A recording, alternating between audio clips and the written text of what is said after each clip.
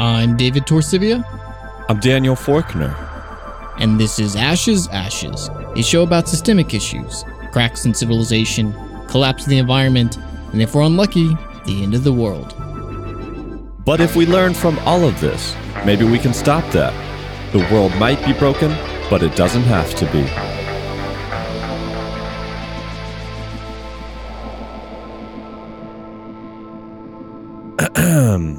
Here we go. We don't have anything funny or fun, right? There's not like a funny bit of music or something. You know, David, a week or two ago, can't remember which episode, you made fun of the U.S. government for rebranding natural gas exports as quote-unquote molecules of freedom. Yes. But David, what you don't realize is that in 1953, U.S. President Dwight Eisenhower announced the formation of Atoms for Peace, a program aimed at encouraging the development of nuclear technology around the world. So what are you saying, Daniel, that the U.S. government has always deserved to have be made fun of? No, David, what I'm saying is that these puns, these play on words, if you will, form a long, proud tradition of energy policy and perspective in the U.S. government, which is no laughing matter.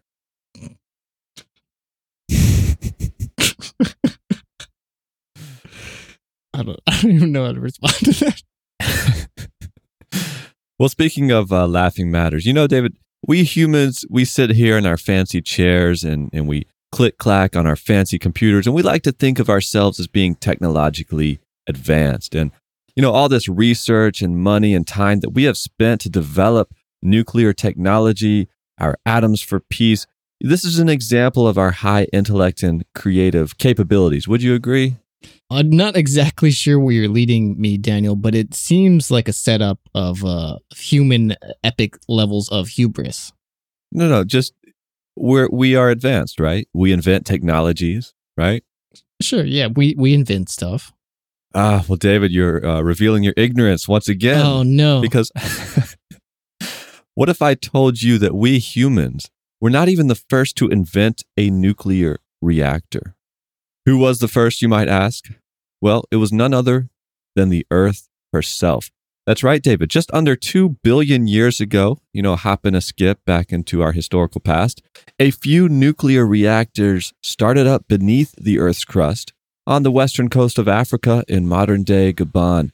And these reactors generated power for a few 100,000 years. When you say generate power, what type of power are you talking about here? I know you're not saying that this is like producing 110 volt power or 220 or anything. You're talking like heat, right? Right. I mean, we humans have simply applied nuclear power to the generation of electricity, but the Earth had no goals of such simple ambitions. It simply generated nuclear power because it could. And you're sure this is not like an ancient alien scenario where 2 billion years ago we were visited by our alien overlords who built these reactors as a gift for future humanity to discover to unlock the secrets of the atom? I mean, if that were the case, the aliens were quite a few years ahead, because I don't think we even existed at that time, David. So you don't think so? You don't think we were 2 billion years ago? Way to stick to conventional ideas of archaeology and the civilization that the man wants you to think is true, Daniel. I expected better. Well, let's get back to the more important question, which is how did the Earth do this? And as we'll talk about, you know, uranium occurs naturally all throughout the world. And in this particular region, there was a high concentration of uranium, which then became inundated with groundwater. And that groundwater acted as a moderator for slowing down the speed of isolated neutron particles, something we might expand on.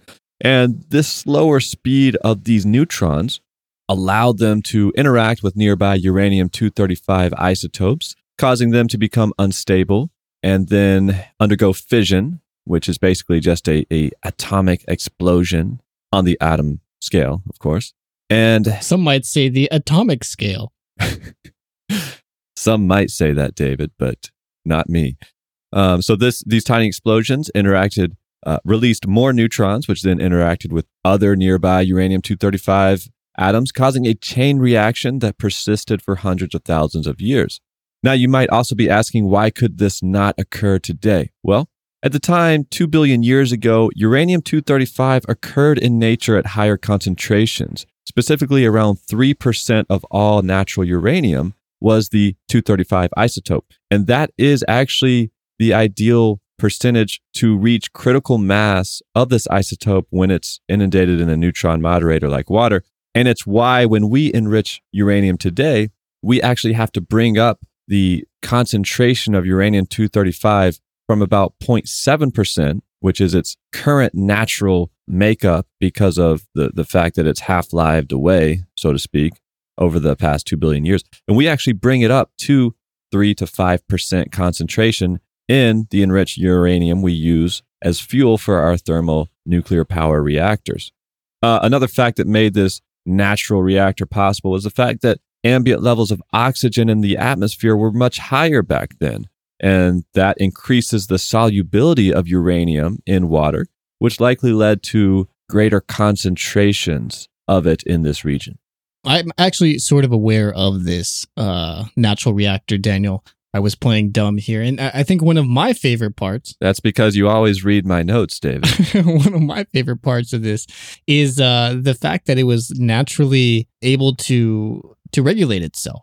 So, like, what prevents this from becoming a runaway reaction besides the fact that the uranium percentages of 235 was, not 20% like we typically need on a nuclear weapon, but eventually it could build up to that with the generation of isotopes and whatever. But what was interesting was as this groundwater sets in and begins regulating this neutron reaction that causes the larger nuclear fission to happen, Daniel, eventually it starts heating up, right? Because it's generating all this excess energy, which is why and how we run our nuclear reactors today to generate electrical power via steam loops and turning generators.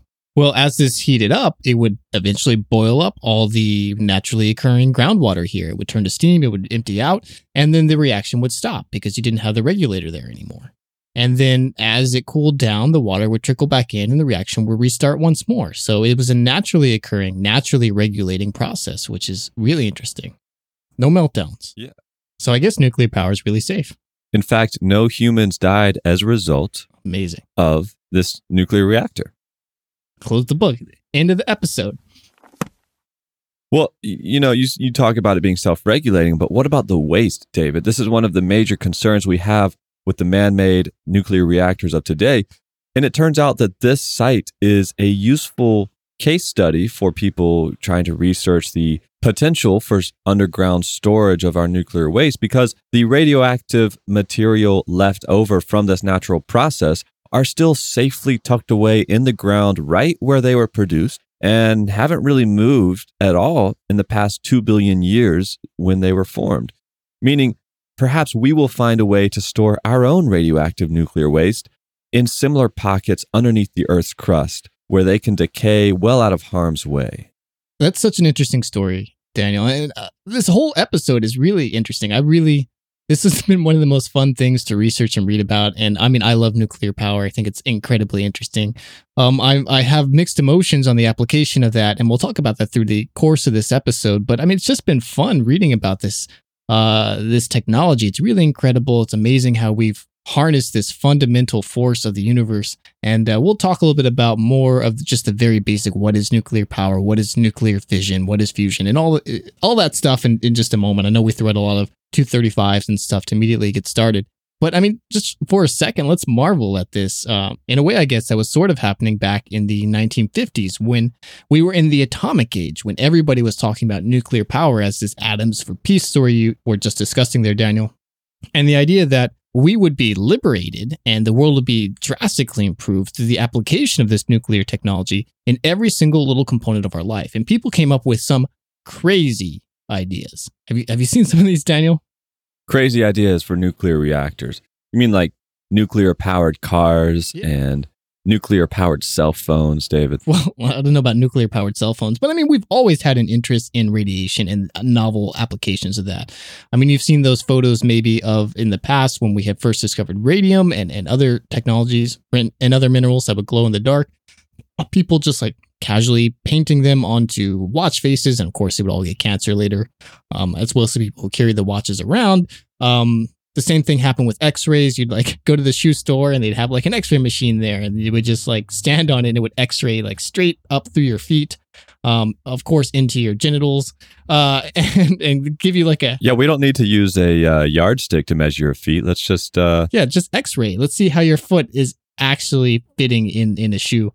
Not to get, not that that's exactly radiation in the same sense that we're talking about here, but I mean, the whole thing is interesting, and just the ways that we discover this novel technology, we eventually realize is it's killing us, but in the meantime, we have a lot of fun with it. And that's really what the 50s and the 60s were. People were designing cars. There were plans for commercial airplanes that were powered by nukes, ships, like home nuke units. The Soviet Union especially was really excited about this, and they built nuclear plants all over the place. And they built a lot of novel test nuke items that the U.S. only planned but never actually constructed. Well, Russia did. They have still to this day, nuclear icebreakers, a lot of nuclear ships outside of the military. The U.S. is basically limited to only the submarines and aircraft carriers that are nuclear vessels, but there were a lot of experimental nuclear ships in Russia, nuclear lighthouses, nuclear places just all over it. And it made sense, especially in Russia, because much of Russia is isolated and out in the middle of nowhere. And so trying to maintain supply chains of bringing out coal or oil or other forms of energy to these areas in order to generate power is difficult to impossible. But if you could just load up a nuclear plant there and it'd be set for 5 or 20 or 60 years, then that was awesome, because you could have this power in places that were far off and not have to worry about the logistics of maintaining that power going on all the time. And then you could build up towns and civilizations there. So it was really seen as like, we're going to change the world. This is opening up new frontiers in a way that we haven't had ever a chance before in our lives. And we're going to really radically make the world a better place. And then things got a little more realistic once this honeymoon period passed. And we realized, actually nuclear technology is hard. It's expensive, and there's a lot of drawbacks, even if there are a lot of positives at the same time. And we're going to go over all this over the course of this show. Nuclear is obviously a very, how would you say it, Daniel? It's a hot topic issue. People get very heated on one side or the other. A lot of controversy. Yeah, both pro and against. Well, people might be asking, why are we doing a show on nuclear power? Because there are a lot of podcasts, there are a lot of articles on the subject. So let me just get this out of the way for any of you who want to listen to another podcast on nuclear power. Let me just sum it up for you. Nuclear power is controversial. There was the 3 Mile Island accident in 1979, the Chernobyl accident, and of course the 2011 Fukushima accident. This caused a lot of public outcry. Are there risks to nuclear power? Well, there certainly is radiation. Is radiation dangerous? Well, it can be. But we can't look at the past because that was old technology. Now people are inventing new technology. So I guess we'll see. And close out. Yeah. Have you ever heard one of those before, David? Yeah, like literally every single podcast, every news report, every documentary, every little video on YouTube, they're all the same thing, like made for different nuclear power companies or environmental groups, whatever. It's really interesting just like how unified and sanitized these stories that are put out all the time. And I mean, I came into this episode not sure where I stood on nuclear power. I don't know if you did either, Daniel. And I mean, still at this point, there are pros and cons. I'm going to go through this over the course of this episode, but we really tried to approach this as neutrally as possible, which is weird that I'm concerned about this more on this nuclear power episode than some of these other controversial topics that we've addressed. But there's so much animosity on both sides. Like, we're going to be called shills for big oil. We're going to be called shills for big nuke because everyone picks and chooses what they want. But it's a loaded thing. Recently, a Gallup poll in 2016 found for the first time more Americans are against nuclear power than for it. I ran some informal polls just of my immediate friend group on Instagram, on Twitter. And I had, about 40 or 50 people reply. And about 80% were pro-nuclear power, 20% against it, which was much higher than I was expecting. I was sort of surprised. I don't know if you asked anybody, Daniel. Well, a lot of people I talked to just kind of said, hey, I don't really know. I don't know enough about the technology. There's a lot of risk, but I trust the various regulatory bodies that we trust these types of things too. Well, maybe that's a good way to intro just a very basic overview of some of this technology. And we can start talking about, what is nuclear power? And then from there, discuss maybe some of these reactors and explore further into this subject. Well, let me explain to you, David, just the basic process here. So you have protons and you have neutrons, right? And electrons. Okay, well, we're not talking about electrons. I got all these other things. I got quarks. I got neutrinos, Higgs boson. Well, you mentioned being a little bit neutral for the show, but you know what's not neutral is the electrical charge of a proton, right, David? Wow. And all protons have an electrical charge, and it's the same electrical charge. Mm-hmm. What happens when you bring two things together, David, with the same electrical charge? Do you mean like two positive things? Yeah. I guess they repel each other? That's right. So then we have the question, how does an atom keep its nucleus together? Do you mean because it has all these positively charged things that are held together along with all these things that carry no charge, but they should be pushing each other apart? Yes, exactly. Well, David, I'm glad you asked because the answer is the nuclear force, also known as the strong force, which is a fundamental force of the universe, much like electromagnetism and gravity itself. And what's interesting is that the nuclear force is maximally attractive at about 1 fermimeter, which is 1/4,000,000th of a meter. Oh, that's good to know. Yeah, and it just so happens when, two protons are 1 fermimeter away from each other, the force of attraction with the nuclear force is more powerful than their electrical charge is repulsive. So they're trying to get away from each other, but that nuclear force is bringing them together. But then I know what you're asking, David. Well, if the nuclear force applies in this way, and it does apply to basically anything that comes within 1 fermimeter of itself or of something else, why in the process of just particles flying around through our universe and coming into contact with each other, why is everything just not being accumulated into a giant ball held together by the nuclear force? Yeah, Daniel, why? That is exactly what I'm thinking. So tell me, why is there not just a giant ball of matter of everything? Well, I'll tell you, unlike the electromagnetic force, which is infinite in distance, right? Theoretically, two particles can repulse each other, a million years, a million miles away from each other. It's just that force becomes exponentially weaker the further away they get from each other. The nuclear force is not like that. The nuclear force actually has a range. In fact, if you were to bring two particles together of a distance of 0.7 fermimeters, the nuclear force actually flips and starts repelling them. And then if they get 2.5 fermimeters away from each other, that nuclear force no longer has any attraction. And so what happens is that as these particles come together, the nucleus of the atom gets bigger and bigger, and it starts to reach the outer limits of that nuclear force, meaning that the ability for the nuclear force to hold them together is being outpaced by their desire to push themselves apart. And that, David, is why we cannot have an atom that is over 100 protons, because it becomes so unstable that they just push each other apart. Well, I guess to be fair, you can have those atoms, but they almost instantly decay into something else. That's true. Because we do have things on the periodic table above 100, 115, I think. A lot of those are man-made, though, and we create them in like huge particle accelerators. And like you said, they literally exist for like half a second, and then they dissipate. Half a second would be huge. Nanosecond. A fermosecond. I don't know. A fermosecond, 1/4,000,000th of a second, and they're gone. What are we up to? We're up to 118 on the periodic table from this periodic table I just pulled up. And if anybody has heard about nuclear power, you know that one of the most common fuel types is uranium. And it just so happens that uranium has 92 protons, making it on the upper end of that 100 proton limit. And in fact, uranium is quite unstable as a result. So it's a big, heavy atom is what you're saying.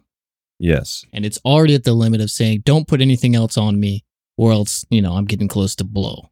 Which is why all it takes is a single neutron traveling at high speeds, but not too high, to hit the center of that atom, and you get fission.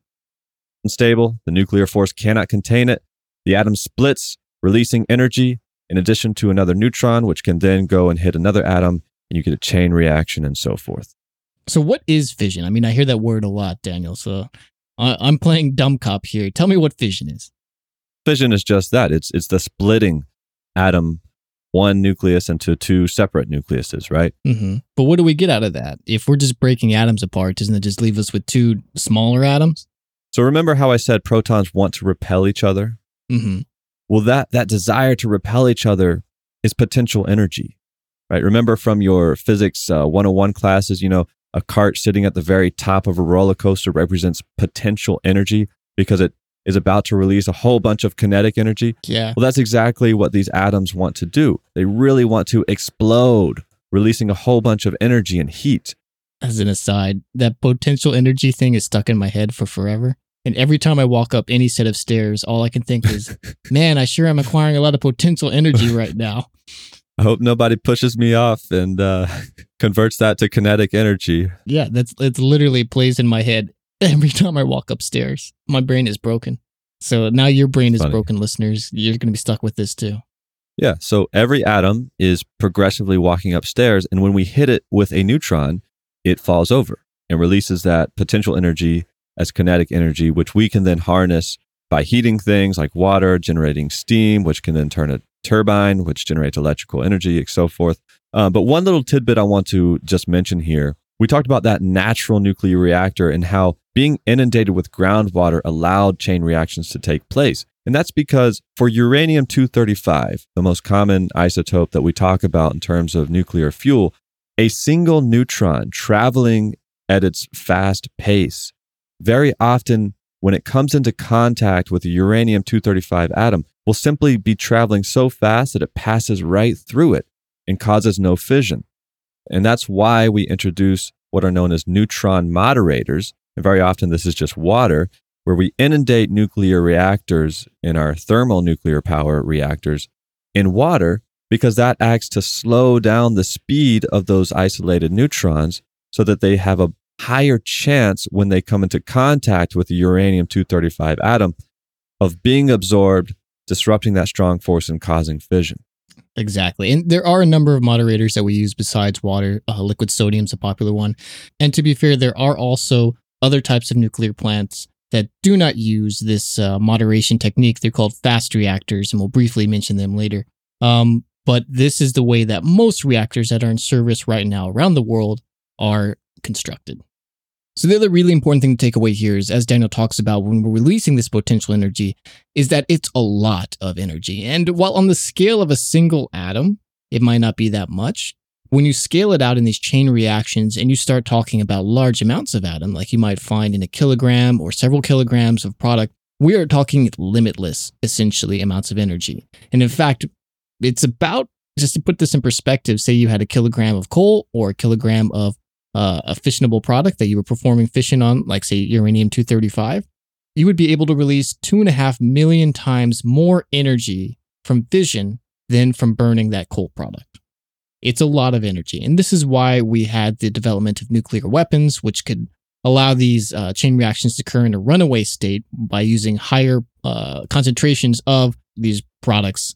So like uranium-235, instead of 3 to 5%, you'd see it at something like 20 to 30%, which allows these neutron reactions to occur much faster and detonate like you see. And we all know the power of a nuclear explosion. So these are just really tiny nuclear chain reactions, but done in a way that it's slow enough, it's controlled, and we can utilize it for generating power or something. Sort of the same way, I guess, that early vaccines were a weak version of a viral infection.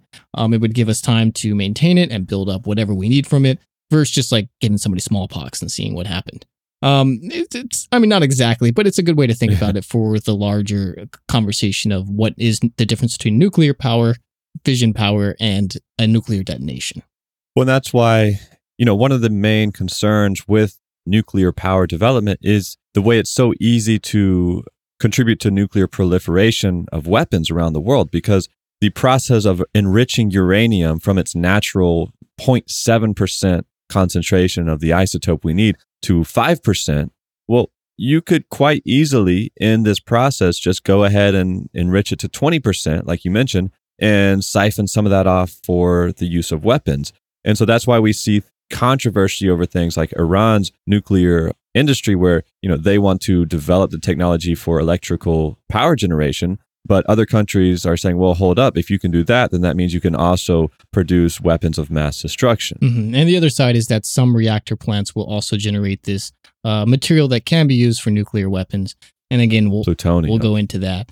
But And we've sort of vastly simplified some of this basic explanation. There's different types of nuclear forces, strong versus weak. But for the functions of this show, I think what we said is accurate and clear and helpful. And so maybe now that we sort of understand what nuclear fission is, and throughout the course of this episode, when we're talking about nuclear generation of power, we're discussing specifically nuclear fission, which is the separation of these atoms, like Daniel's talking about, to release that potential energy, versus nuclear fusion, which I'll briefly mention. And I will be sure to mention that we're talking about fusion, not fission, which is the process of combining atoms, small atoms, into bigger ones and releasing energy in that process. This is the same thing that the sun does. But it's a different technology, even though it is exploiting these nuclear forces just in a different way. That is not what we're talking about. Nuclear, when we say nuclear power, it's nuclear fission. So maybe we should talk about the types of reactors that we have all around the world that are generating much of our world's power. Yeah, let's briefly talk about the different types of reactors, because one thing that is fascinating to me and to other people I've talked to about this is that at the end of the day, what so much of our energy generation comes down to is different ways of heating up water into steam and turning a turbine. And even our most advanced nuclear power plants essentially just do this, right? And the most popular form of nuclear reactor we have falls into the category of thermal nuclear reactors, which, to simplify, is just the use of a neutron moderator, like the one we talked about. And under this category, we have pressurized water reactors and we have boiling water reactors. And these essentially do the same thing, but in a pressurized water reactor, our core is surrounded by water that is kept pressurized so that it cannot turn into a gas. This water is heated by this nuclear energy generation. That pressurized water, which is now superheated, gets pumped into a steam generator, a separate compartment where water is sitting. The pressurized water heats up this other water, which then turns into steam. That steam is redirected to a room with a turbine. That steam turns that turbine, and then that generates electricity. And then, of course, these water sources just get cycled back through the process. And a boiling water reactor is basically the same thing, except the water that immediately surrounds the reactor core is allowed to turn immediately into steam, which then turns the turbine.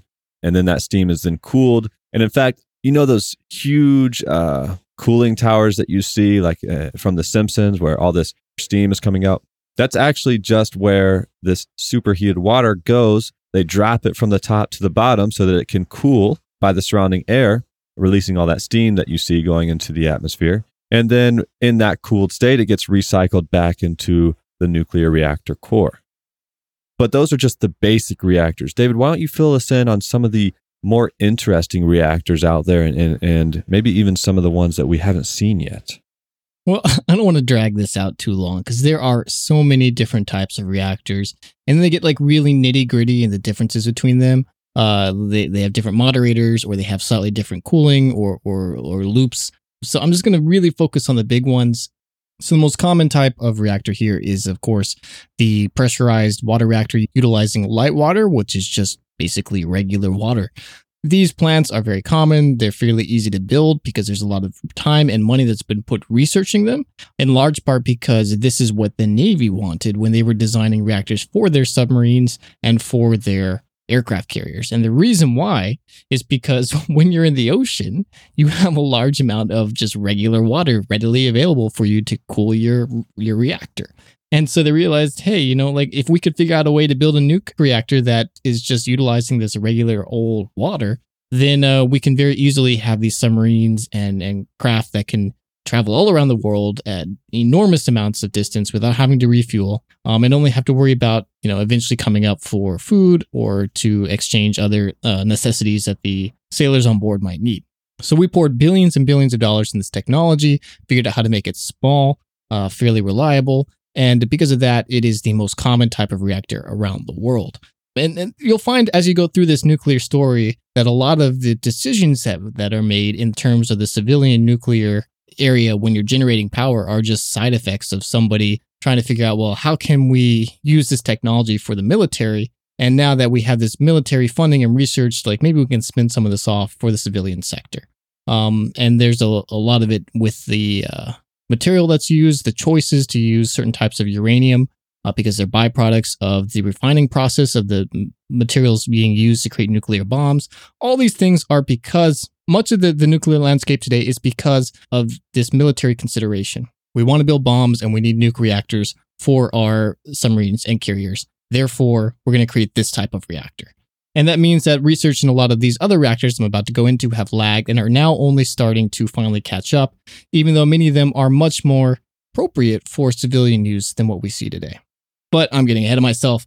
So most of our stuff is light water, pressurized water reactors. There are some reactors, especially in Canada, that are utilizing something called heavy water, which is interesting. It's 2H2O, which is 2 hydrogens per 2 oxygens. That's too much H2O. Or alternatively, D2O.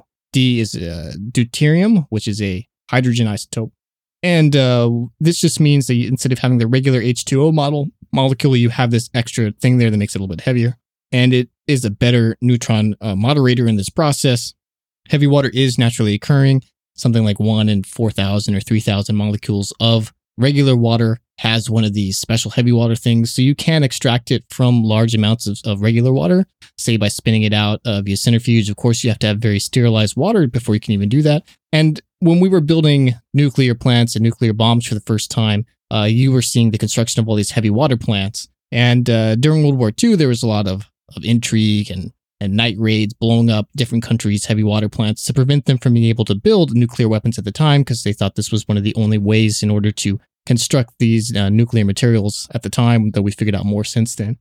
To this day, still, Iran, if we're bringing that up, has constructed heavy water plants that are heavily sanctioned. They're limited in how much they're allowed to export or create every year. This is one of the choke points in designing and maintaining and reaching nuclear power. Now, even if you're not building heavy water plants, it still is important for some of the processes to get there. The other, of course, being centrifuges, which is used to refine uranium from that 0.7% naturally occurring 235 that you mentioned, Daniel, up to the 5 or so percent that you need in order to maintain fissionable material. And you do that by just spinning it, and this one weighs more, so it moves out to the side.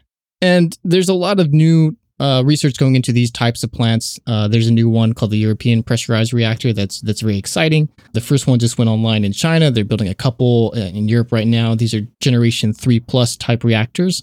They should be safer. They should be more efficient, because the big problem with light water reactors is that they're not very efficient. The first ones were producing energy of only 1 to 3% of the total energy that we put into it with this uranium. But later ones are getting into higher efficiency gains, as high as 30, 40% on the paper plans.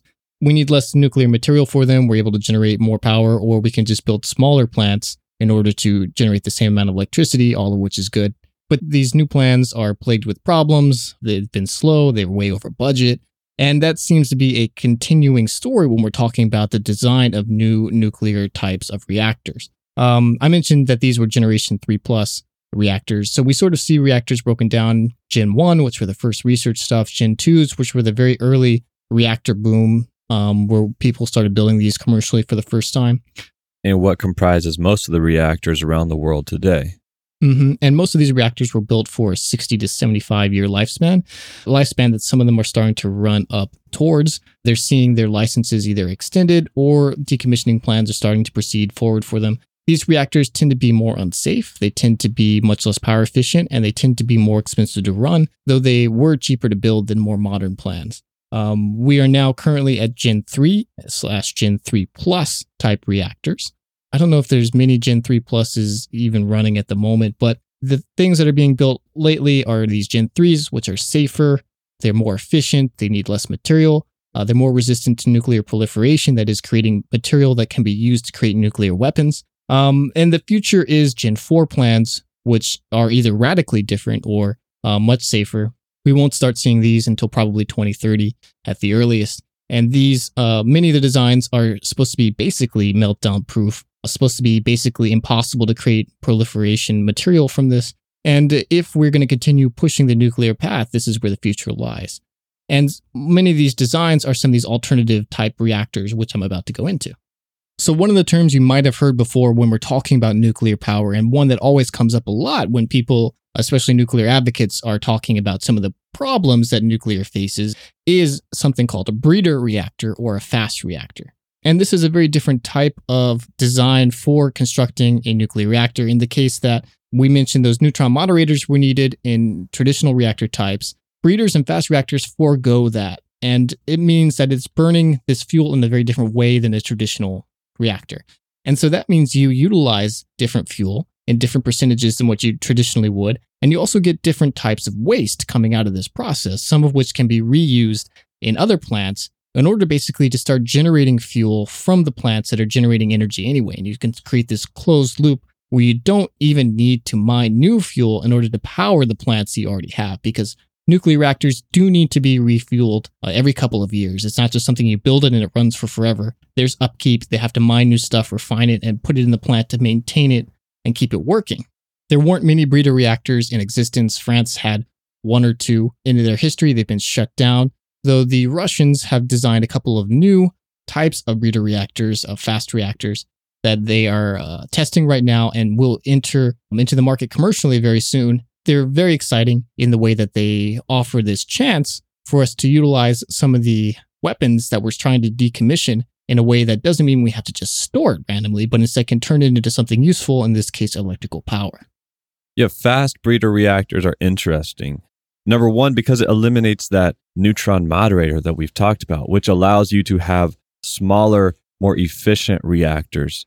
And like you're talking about, it enables you to use a lot more diverse sources of fuel, including the waste that's left behind from more traditional forms of nuclear power generation. And again, going back to the purpose of this neutron moderator, neutrons travel so fast, you have to slow them down to increase the chance that they will interact with the uranium-235. So in fast breeder reactors, if you want to have a chain reaction without this neutron moderator, you have to increase the concentration of uranium-235 so that when a fast neutron that's not slowed down does interact with the atom, there are more surrounding atoms for this fission to interact with, causing a chain reaction. Now, this is expensive, and one of the reasons why it has been prohibitive for us to implement fast breeder reactors is because the fuel is more expensive to enrich, but also they're more expensive to design and to operate these reactors. But once you get it running, like you're talking about, David, the waste that's generated can then be reused as additional fuel, which dramatically cuts down the amount of time that we have radioactive waste in our environment from thousands to millions of years to just maybe a couple hundred.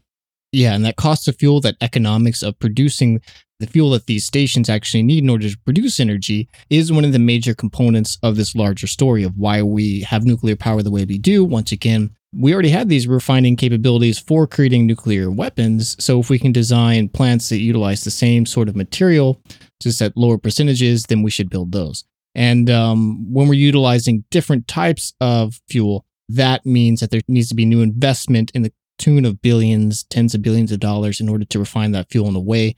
It just never made these plants economically viable, which is why we haven't seen them constructed. In the same way that heavy water plants tend to be safer and they tend to be more efficient in utilizing the fuel that they put into, which is why Canada built them, but they built them on the presumption that uranium will cost more than it actually does. But costs of uranium mean that we didn't ever need to build more efficient plants to utilize this fuel in a better way. And we could just say, fuck it, let's just burn what we have. It's easy, it's cheap, it's not a problem. But the one thing that we always hear, or I always hear when I'm talking about nuclear power now, especially with people who are just really gung-ho and excited about this technology, is something called molten salt reactors or liquid fuel thorium reactors. David, these reactors are much, much different. Yeah, it's a totally radically different design. I saw a YouTube video. They don't even use uranium. Yeah?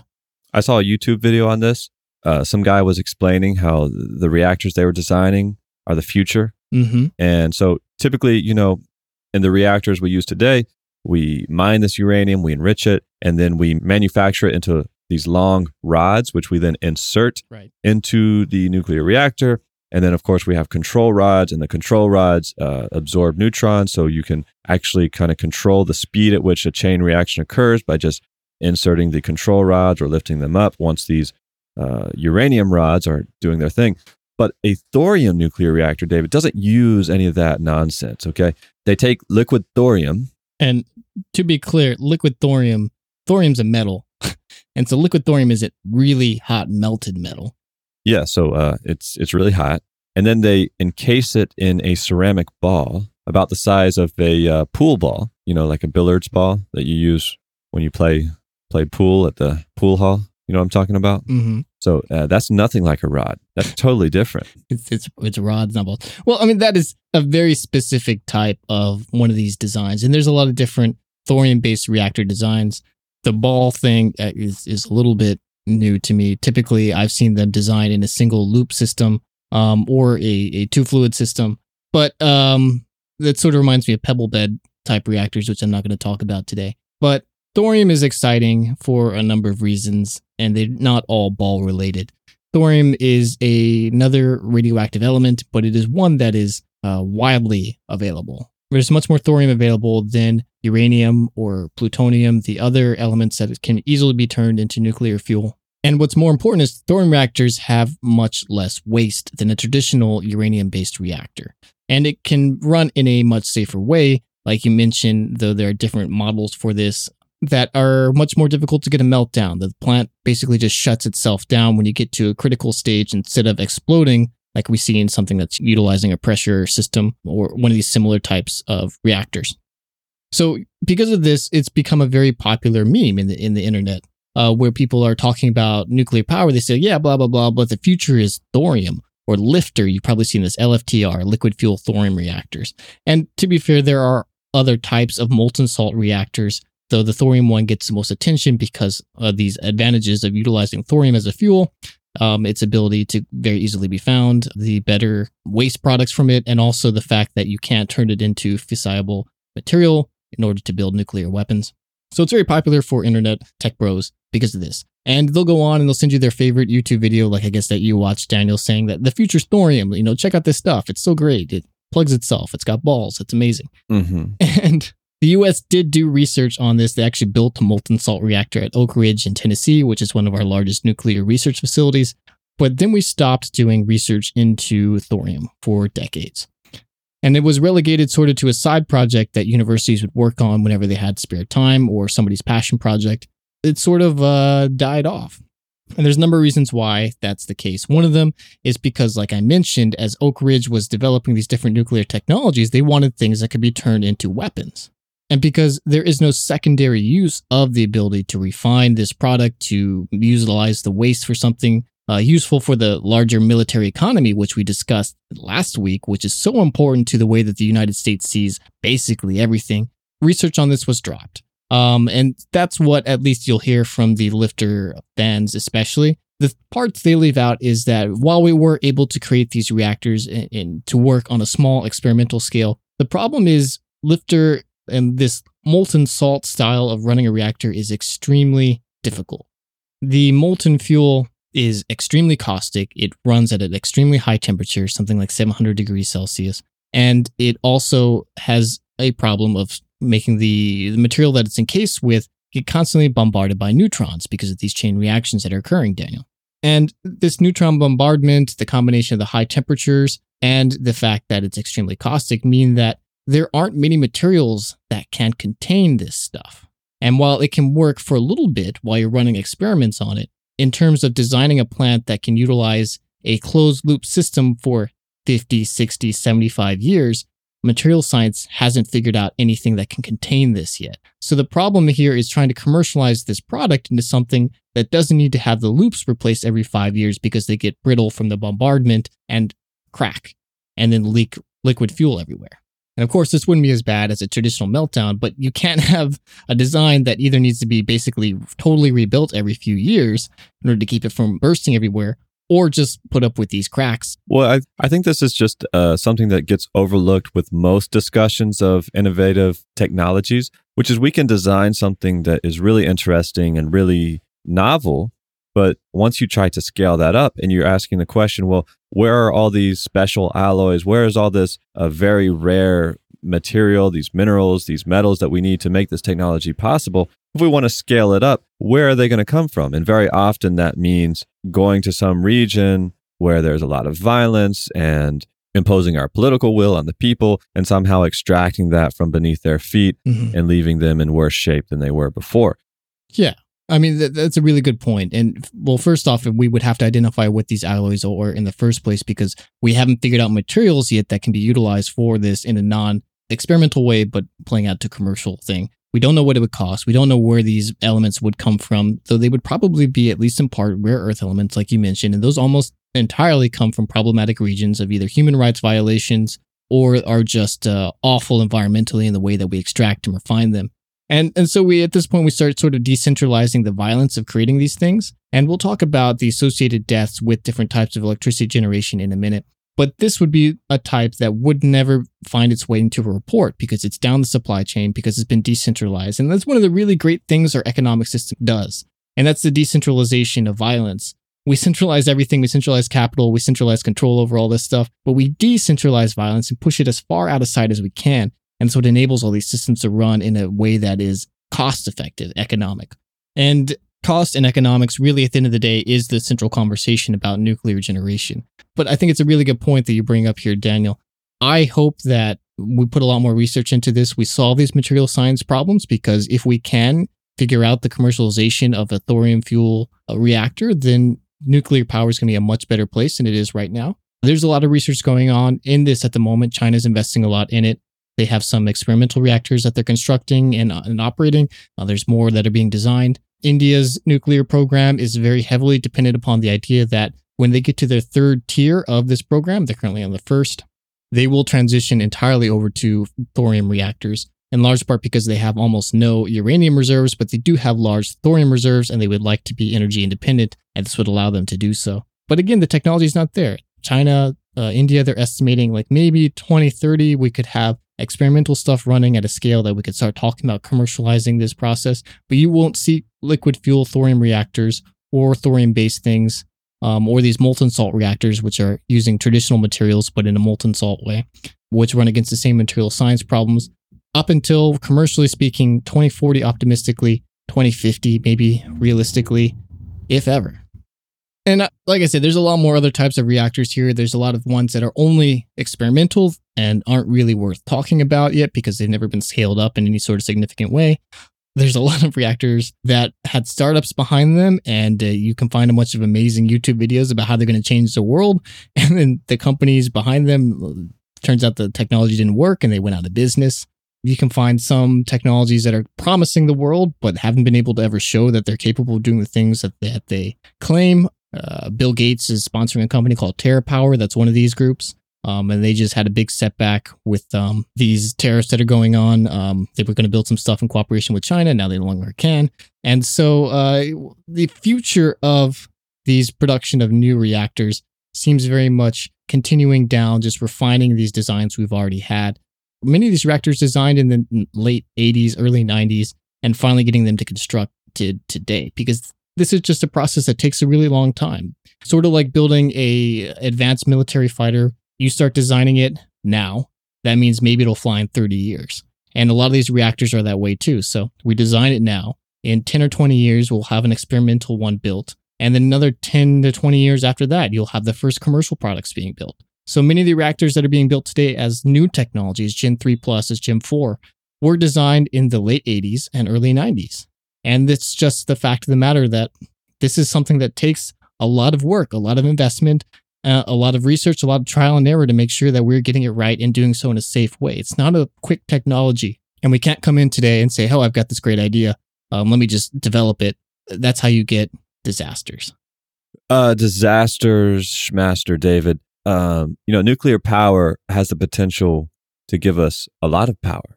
Whoa. And in fact, it already does. In 2017, 10% of all the energy produced worldwide came from nuclear power generation.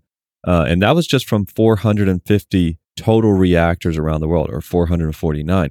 And we are projected to double this generation soon, as we currently have 54 reactors under construction around the world, with another 480 or so that are either planned or proposed.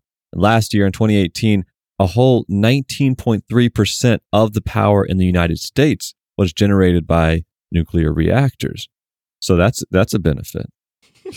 But there's another benefit, David, that I think you should consider, which is, you mentioned disasters, and we'll talk about some of the mistakes that have taken place. But some scientists will actually make the claim that nuclear power and our implementation of it has actually saved lives when you compare, the amount of lives lost as a result of nuclear power generation versus those that were lost from the air pollution that comes from our greenhouse gas emitting coal, natural gas, and other fossil fuel burning power plants. Yeah, I'm going to just interrupt you for a second because I know you have some numbers and whatever. But yes, this is something that comes up a lot, especially online in nuclear discussions. There is a very large perceived fear of the dangers of nuclear power. And we sort of gloss over the dangers of oil and natural gas and burning coal, which are in themselves very deadly. And we've talked about this actually a couple times on the show, and this is very fair. We don't think about these things. Air pollution is one of the largest killers of people on Earth, period. And we did a whole show on air pollution and the variety of problems it can cause, not just in terms of eventual death, but also things like Alzheimer's. There's been some links to diabetes, all sorts of diseases that we're seeing now explode seem to be linked, at least in part, to air pollution. The UN calls it one of the most important health crises ever. And obviously, a large portion of that air pollution, not all of it, is from energy generation from these dirty fuel sources, especially coal. Coal also itself does release some radioactivity by the burning of these products, which are themselves slightly radioactive. It turns out there's a lot of things around us all the time that are radioactive. Bananas being, of course, the popular example because bananas are lightly radioactive. And if you eat enough, you can actually, a lot. If you eat a lot of bananas, you can give yourself radiation poisoning. Like an obscene amount. Like you're force feeding bananas, but it's possible. Nuclear plants, when they're operating correctly, really are fairly safe in terms of radiation. Coal plants release much more radiation to the people around them.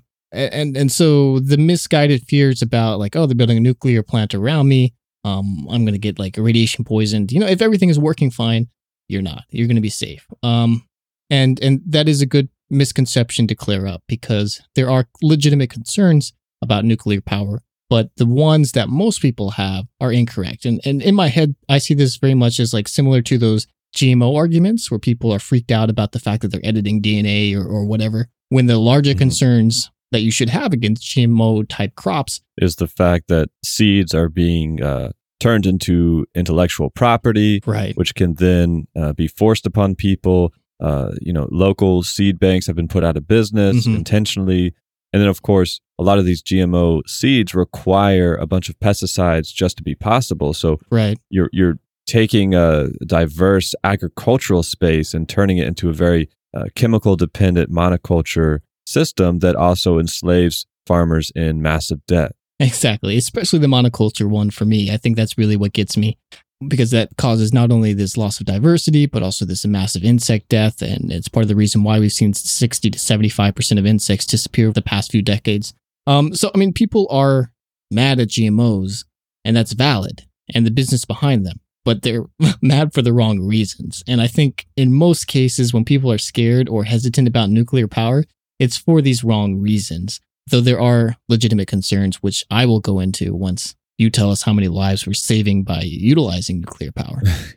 Well, according to this paper published in Environmental Science and Technology in 2013, called Prevented Mortality and Greenhouse Gas Emissions from Historical and Projected Nuclear Power, the authors calculate that between 1971 and 2009, 1.8 million deaths were prevented by the use of nuclear power, which was the opportunity cost of increased coal and other fossil fuel burning power sources. They cite the air pollution. They talk about greenhouse gas emissions leading to deaths from climate change. And so their conclusion is that we should not increase natural gas power plants, but we should increase our nuclear power if we want to solve climate change and also save lives. And this is a pretty good paper. It's one of two papers we found that actually tried to associate a number of deaths with coal and natural gas and this dirty generation techniques while comparing it to actual deaths of nuclear generation.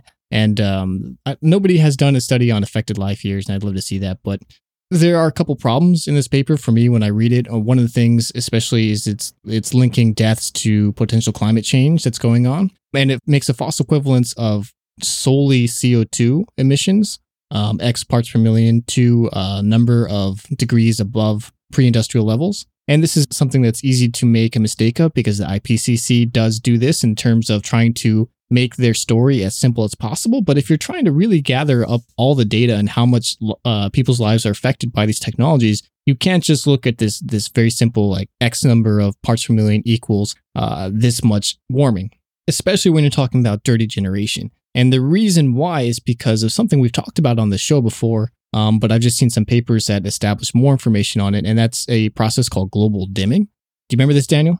Yeah, that's all the contrails and, cloud seeding that a lot of our airplanes and cargo ships are inadvertently creating is actually preventing some of the solar radiation from warming our planet. And that if we were to suddenly ground every airplane in the sky, we would actually experience an immediate warming of our planet. Yeah, exactly. It's this aerosol effect that's from a variety of sources. Burning of fuel on airplanes, especially the burning of dirty fuel. This bunker oil on cargo ships, something that is going to be stopped soon with that European passage of banning this fuel, and it's going to increase temperatures by like 1/4 degree centigrade as soon as that happens, and nobody figured that out. But a large portion of this is aerosols and specific chemical emissions from these natural gas and coal plants that basically make the Earth have a higher overall albedo. And this is a topic that we keep coming back to. Albedo is how much energy is absorbed versus how much is reflected. And this global dimming is the process of releasing more of these products into the air, ensuring that the amount of sunlight that hits the surface is less than it would be without them. And if we were to snap our fingers today and turn all of our dirty generation plants that are burning coal, that are burning fossil fuels, and replace them with something relatively clean, like nuclear, and if we pretended that there was no CO2 costs associated with the construction of these plants or the mining of the fuel or whatever, we're magic. We're doing a magic example here. Well, typically on the older reports, IPCC would have said that's about 0.6 to 0.7 degrees of warming instantaneously, which, puts us right at 2C right now, Daniel, or right below it. But recent papers that have come out said, oops, we underestimated the effect of global dimming. It's about twice as much as we thought. The actual number, if we snapped our fingers into this, we would see the temperatures jump 1.3 to 1.5 degrees centigrade, basically instantaneously. So in this paper's example where they're equivalating, like we should get rid of all these dirty fuel generation plants and replace it with nuclear, and we'll be able to keep the temperatures down, and this number of people will be alive because of this process. Well, they're wrong, because if we replaced everything with nuclear power, suddenly we're going to be above 2 degrees Celsius instantly. Not saying that this means we should keep burning coal, but it is something that we need to be conscious of when we're talking about, well, what do we do? What plans do we have? Does this mean we're going to start geoengineering and spraying aerosols in order to make up for the fact that we're decommissioning these coal plants? Or what do we do here? And there's really no conversation of this. I mean, I'm getting really nitty gritty on this. I don't know why I'm spending so much time taking down this paper. It's worth reading. Other things it doesn't take into account is how long it takes to build a plant, the process of shifting from coal to natural gas. It just assumes we could do it all instantaneously and this many lives would be saved because of that. They're interesting reads, but the lives saved aren't as high as these papers would suggest when you actually start taking into account the feedback loops and the pros and cons and the realistic timelines of this stuff. That brings us, David, to some of the risks associated with nuclear power generation. While we're on the topic of climate change, while the Fukushima meltdown was not a direct result of climate change, and in a way this is actually worse for us because it means we couldn't even predict the fact that a naturally occurring event could cause a meltdown like this, and these naturally occurring events will only become unpredictably worse as climate change progresses. Nevertheless, the fact that this plant was flooded caused a lot of regulatory bodies around the world to start questioning the ability for their own nuclear power plants to withstand similar events. And in particular, the U.S. Nuclear Regulatory Commission asked plant owners in the U.S. to evaluate their risk to flooding going forward. And 90% of them said they are at risk for climate change-induced flooding that their plants were not designed to withstand. Specifically, 54 U.S. plants are not prepared for the future flood risk that is incoming. 53 of them are not designed for our present day risk of high rainfall. 25 of them won't be able to handle the floods expected to occur from adjacent rivers, and so on. There are more, but you get the idea. But what's interesting to me is that this risk is more than likely underrated, since the plant operators themselves were the ones who evaluated not only their own preparedness, but were also allowed to make their own projections about how climate change would impact flooding for their plants. And so, in addition to that, the Nuclear Regulatory Commission is not requiring plant operators to update their evaluations of risk going forward. And the kicker to this is that the NRC even refused to establish any binding requirements based on the risk projections that these plant owners did provide. And when it comes to risk, David, this is a big one for me. When we really get down to brass tacks here and we talk about, should we implement more nuclear power? Should we decommission plants? Should we emphasize renewables over nuclear power generation? Although some people will refer to nuclear power generation as a renewable source of energy. These are the types of things that I have to consider. That our own government, our regulatory body that oversees nuclear power generation in the United States, recognize that there is a risk, that, Fukushima is a cautionary tale, that we don't always design our energy infrastructure around possible natural disasters. And so what did they do? They said, well, okay, if you own a plant, you make your own internal evaluation of risk. Go ahead and just make your own projections of how climate change might impact you, right? Because power plant operators are the perfect people to evaluate climate change risk. And I'm being sarcastic there, if you couldn't tell. And then based on what they told our regulatory bodies, the response was, okay, well, that's good to know. And we did nothing about it. And we're just basically trusting that these for-profit companies will invest their money wisely to prepare for something that could occur down the line, which will cause a meltdown or cause radioactive material to seep into the environment or whatever it is. And so this doesn't give me a lot of confidence about our commitment to keeping these technologies contained and safe from harming the environment and the public. Those are all really great points, Daniel. I want to circle back to that in a little bit, especially the idea of these larger disasters and the failure of the organizations that are responsible for trying to protect us. I've got more to say about it, too. Well, we will.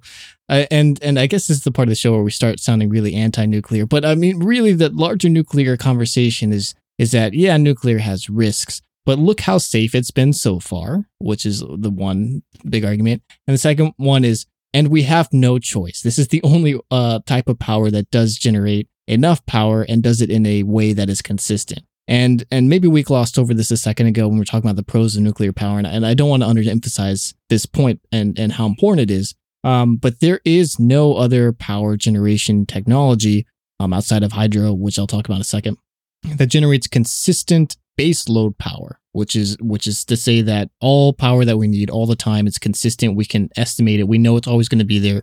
And then on top of that, we'll add or subtract power based on the current needs of the grid. Because remember, as we talked about in our episodes about the grid, you can't just create surplus power. You have to sort of always keep the amount of power going into the grid as the same that's coming out.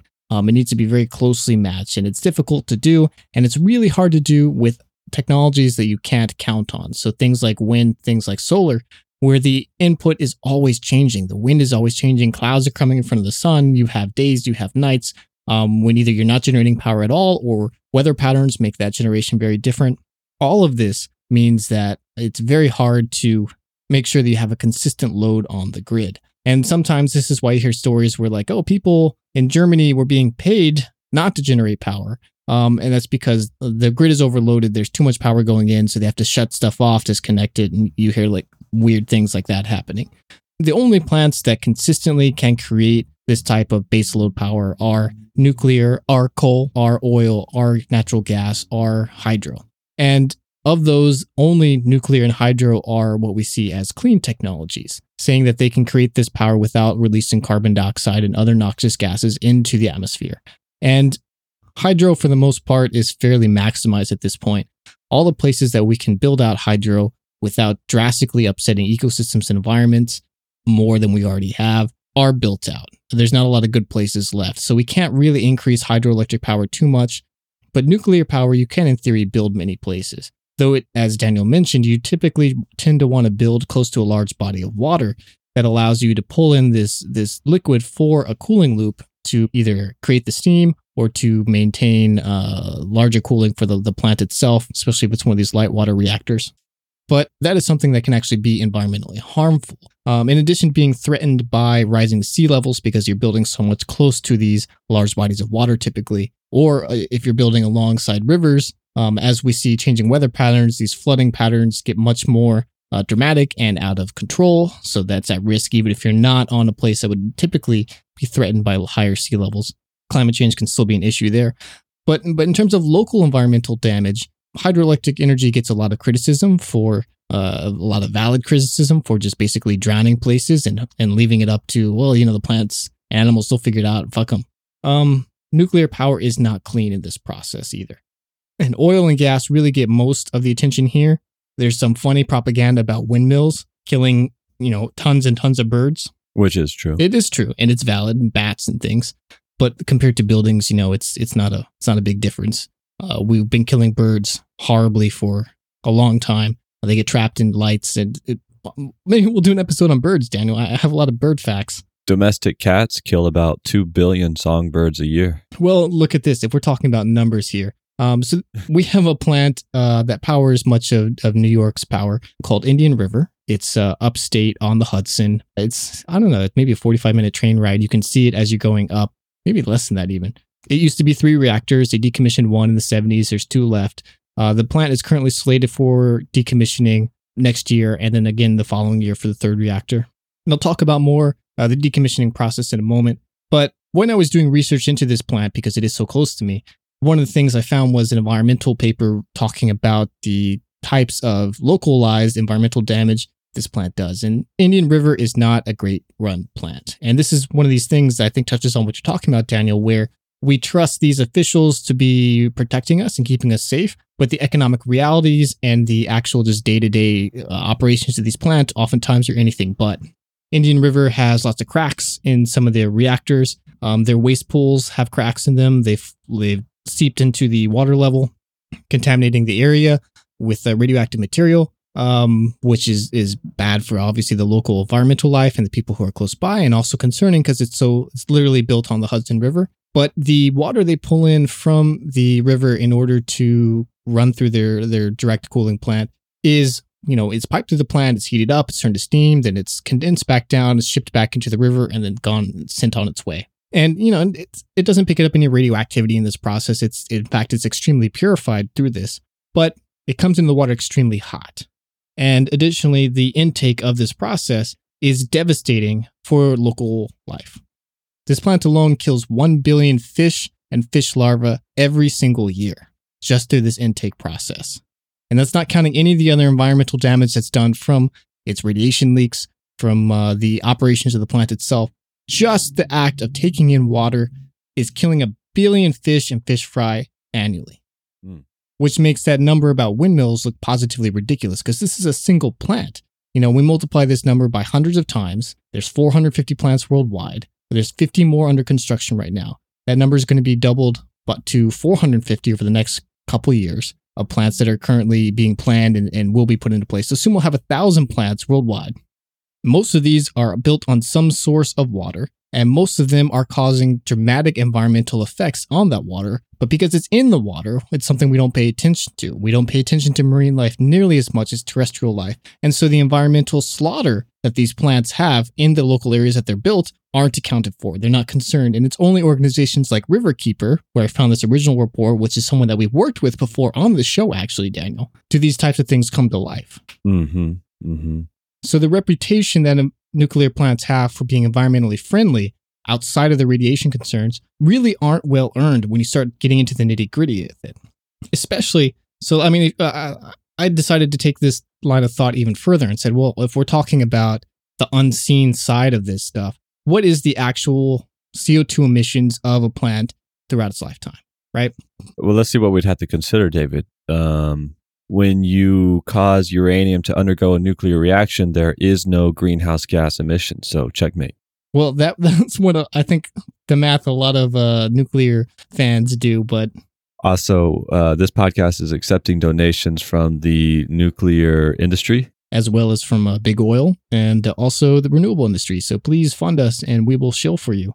But were you trying to include more than that, David? Perhaps the manufacturer of nuclear reactors, perhaps the mining of uranium itself, or perhaps the greenhouse gas emissions that go into decommissioning a plant, which can take 20 to 60 years. Yeah, exactly. This is the entire way that you calculate the actual what the energy industry calls life cycle emissions.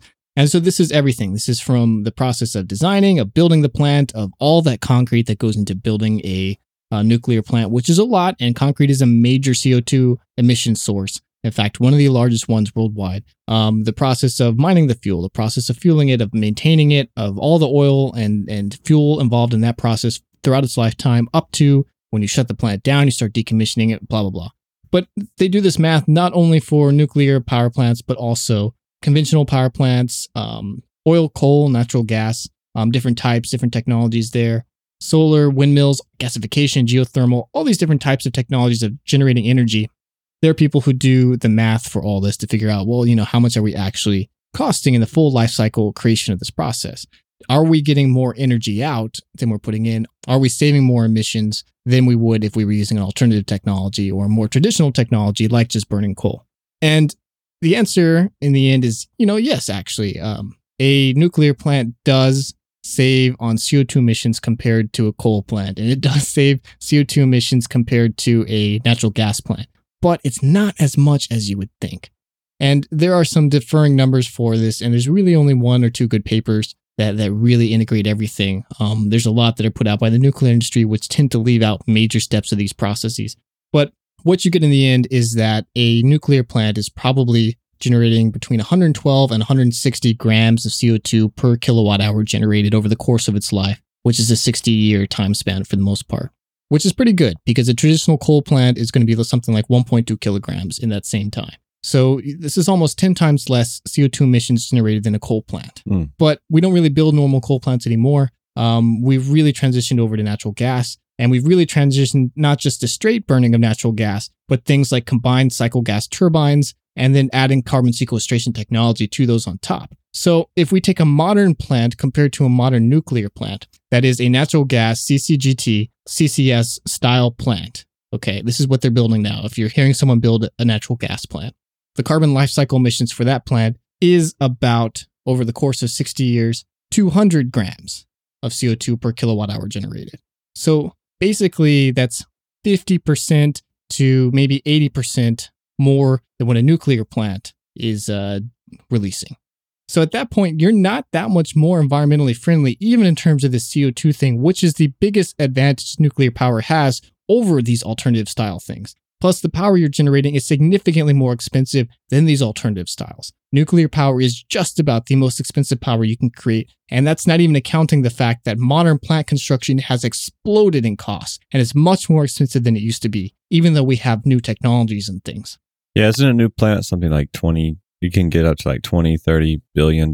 Yeah, well, I'll talk about new plant construction in just a moment, but it's really exploded. But so there's a great report, Lazard Levelized Cost of Energy Analysis. It's the de facto industry standard explanation of how much energy costs for a variety of things. If you're an energy nerd, this is a great report. I'm sure you're already aware of it. We'll link to it on the website. It's really fascinating and it's pretty and easy to read. And they break down different technologies based on the actual cost from low to high, and then give you a range of in between on average. So nuclear for each megawatt hour generated, you're talking probably between $97 and $136 per megawatt hour, with most plants costing $124 per megawatt hour generated. A natural gas plant is going to cost something like $68 to $100 per megawatt hour generated. Gas combined cycle 52 to 78. IGCC maybe 96, very similar in price to a nuclear power generation. The only things that are more expensive than nuclear power in terms of creating power are either gas peaking plants, which are small plants for a very specific type of energy generation that nothing else can really replace, or diesel reciprocating engines, which fill the same type of niche that gas peak plants do. So not only is nuclear not competitive in terms of dollars, and in fact is one of the least competitive and getting less competitive as time goes on, unlike these other technologies, which are getting more cost competitive, especially renewables, which I'll talk about in just a moment. But you're hardly saving any actual carbon emitted in this process. And it's just because we've hidden the costs of these carbon emissions through the construction and decommissioning and mining of this fuel that we don't see it. I mean, like I said, a modern natural gas plant is only going to emit 50% more carbon, even though it's directly burning this fuel, than a nuclear plant does. And I mean, obviously, we shouldn't be emitting any carbon.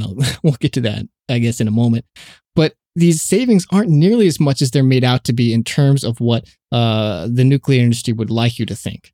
And I think that's just really important to emphasize. And it really becomes obvious when we start looking at renewable energy, which is on the scale of, 15 to 50 grams per kilowatt hour generated over the life cycle emissions. And the costs have just been plummeting. So utility scale solar installs are something like $58 to $70 for megawatt hour generated, which is less than half the cost of nuclear power. Wind is also getting down to that same range. Geothermal is in the 80s to 90s. All these technologies that are much cleaner, that have much less downsides other than this baseload issue, are much more cost competitive at this point. And what's really interesting, and I think is the death knell for nuclear, is that solar with battery storage is now basically the same megawatt hour cost as nuclear power itself. And there are different environmental concerns with the construction of those batteries, depending on what type of energy storage they're using. But when that process costs as much as nuclear power, then why are we building nuclear plants? Because you get the baseload costs, you have lower carbon emissions, and it costs the same. You don't have the risks of nuclear. I don't understand at that point what the nuclear arguments are anymore, in terms of at least fission as we know it today. And that's, of course, disregarding the environmental costs, which we just discussed, 1 billion fish annually, basically per plant. It's a huge loss of life because of these things that we just never talk about. And at this point, I guess I'm really sounding anti-nuke more than anything. But all these things need to be said because this is the kind of stuff that you don't hear in these larger conversations because people, they're not going to spend 2 hours talking about nuclear power. But we should. This is something that is very important to the continued use of energy and technologies around the world. And we're building a lot in the next couple decades. And a lot of people want to invest a lot more into this. So we need to be realistic about the concerns as well as the pros. David, before we continue with your ramblings and my semi-ramblings. You cut me off here, Daniel. Yeah. Let's break this up, and we're going to do a part 2. And I know we did that last week, although it was over 2 days. We're going to do this over 2 weeks. And I promise we're not going to make a habit of making these super long episodes where we just ramble on for 3 hours or whatever it is. Well, there's a lot to say in terms of nuclear power. And I feel like full disclosure is necessary here, Daniel, because we actually did record this episode as one nonstop 3-hour long take. And we got to the end and we're like, we can't do this. We can't do this to our listeners. We can't do this to ourselves to edit this all in time. So we're going to pretend that we always plan to break this up into 2 parts. But I guess I'm giving that away now. But we try and be transparent here. So there's some transparency for you. Boom. We are transparent with you. This is part 1 finished. And next week will be part 2. And there's a lot of really good, all the good stuff's in part 2. So now you know how nuclear power works. Now you know a little bit about it. But if you want to get to the fun stuff, you're going to need to tune into next week. That's where the fun starts to get ratchet up. You might even say we go nuclear. That's real bad. All right. Goodbye, everybody. A lot to think about. But until then, you can find all the references we use for this, and there are many, as well as a full transcript of this episode on our website at ashesashes.org. A lot of time and research goes into making these episodes possible.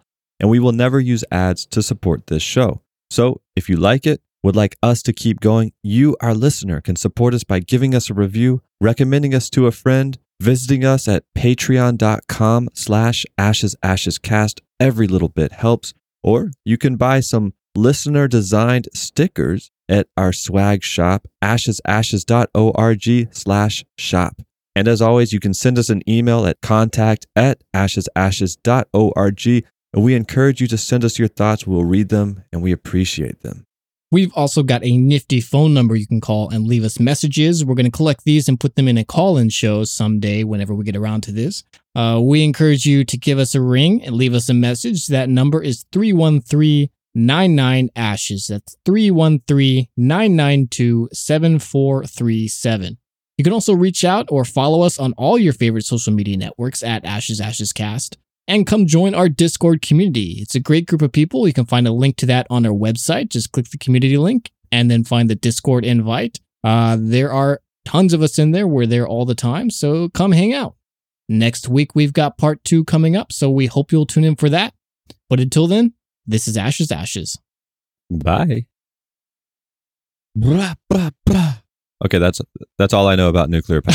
Daniel's like, I'm done. I'm not talking anymore. Well, it sounds good. You know, there's 2 types of nuclear force too, right? Strong and weak. Yeah. What's the difference? I don't know.